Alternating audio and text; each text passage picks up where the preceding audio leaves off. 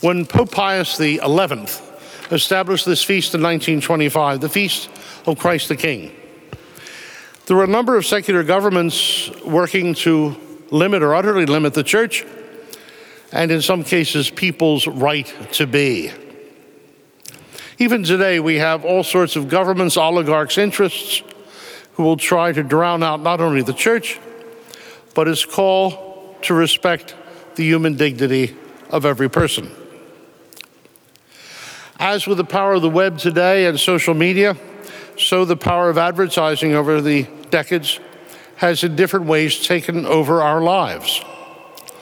People recently were chatting about how in the last few decades, the case of men dying early, women too, because of cigarettes. And then in recent years, with Discovery having let people look at files and letters and memos, the matter of the companies, the corporation plotting to addict folk and to addict them, to hold on to them with a bear trap, chemically. And to do that, to get teens, induce people in teenage years. And what a contrast to our first reading, therefore. Our first reading about the shepherd, indeed the good shepherd, in Ezekiel 34. The lost I will seek out. Won't abandon them. The lost I will seek out. The strayed I will bring back. Not simply stand on the side, but those I will bring back. The injured I will bind up. Not leave to their own devices. The injured I will bind up. The sick I will heal, not pass by in unconcern. The shepherd works in their interests, not his own, for their welfare and not his own profit. The Lord God says, this is Ezekiel 34, I myself will look after and tend my sheep. And we know that each day with the prayer we so often say and sing of Psalm 23, which we just had. The Lord is my shepherd, there is nothing I shall want. And all the verses of that have great confidence. I often recommend to people compline prayer, night prayer. If you look in the breviary, the office, if you look at night prayer, they're remarkably reassuring readings in various situations people find themselves in. I much recommend those if troubles befall you. And if God shepherds us, how important for us to shepherd each other. And therefore, as we do as disciples, follow in Christ's footsteps. Our hands, our voice, and on being God's deeds, doing God's deeds on earth. To shepherd each other with truth in times when, frankly, we wonder if people are interested in the truth at all. To stand up for that, so at least we have a compass, a gyroscope. We know which way leads up, which way down. To shepherd each other in hope. How important to give people hope. To let them know they're valued. To give people a call who are on the periphery. They could be away from us because they're sick. They could be away from us because of their age. They could be away from us, part of our family or friends, but they're distant. But to be in touch, to give them hope. And then to shepherd each other with love, which is the very heart of the matter, which you so regularly and perfectly do. Coming here for the love of God, coming here to say hello and support all of us. What is that other than shepherding us with love? Maintaining the services of the parish, of the choir school, of the student center, of the forum, shepherding each other with love. How important that. Notice how in Matthew 25, our gospel today, the people are separated into two camps.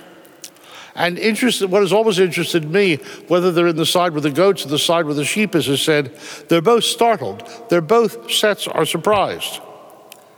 Even those who were helpful to those in need, the poor. Lord, when did we see you hungry and give you food? Lord, when did we see you thirsty and give you drink? Lord, when did we see you a stranger and give you welcome? Naked and give you clothes? Lord, when did we see you ill or in prison and care for you? And then startled that they met the Lord in the least of people, the people all around us. I was out last night. A friend came down from Dartmouth. They're very generous people. Dartmouth took me out to dinner at Toscano's, right up Brattle Street. Can you imagine? A restaurant on Brattle Street. gosh. So I had my knife and fork ready. And I went there, and I was in a rush because I didn't want to be late for him. And there was a fellow there on the ground with all the stuff there. Do you know how cold it was last night? And on the way back, we were walking, and I pulled out my wallet to try to give him a 5. I thought, George, you've got to give him a 10. And so I pulled out the 10, and I gave it to him. And then there was something someone had given me a while back. It was a 20 I'd rolled up in double, and I had it stuck somewhere in the wallet, and it fell out. And I realized God thought I should give him that too. And so I said, well, here, you better take this. He said, oh, thank you. So sometimes the good Lord gives us a real tap on the shoulder. You have given us that in every age, because every Advent and Lent, it's thanks to you that we have meals in Advent and Lent after the Wednesday Mass at 12:10 downstairs, right down the stairs, for the homeless. And so it's important when you see the homeless today to let them know of them, because they often don't know when they start.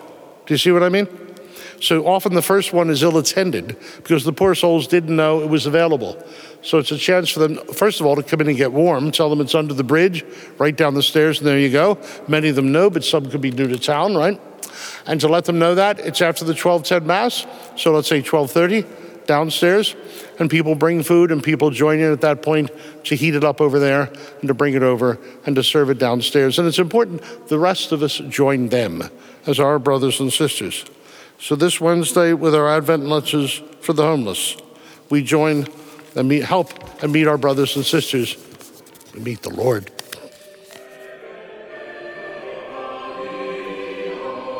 Thanks for listening to Within the Walls of St. Paul's Sunday Homilies. Please be sure to like us on Facebook and consider supporting us by visiting stpaulsharvardsquare.org.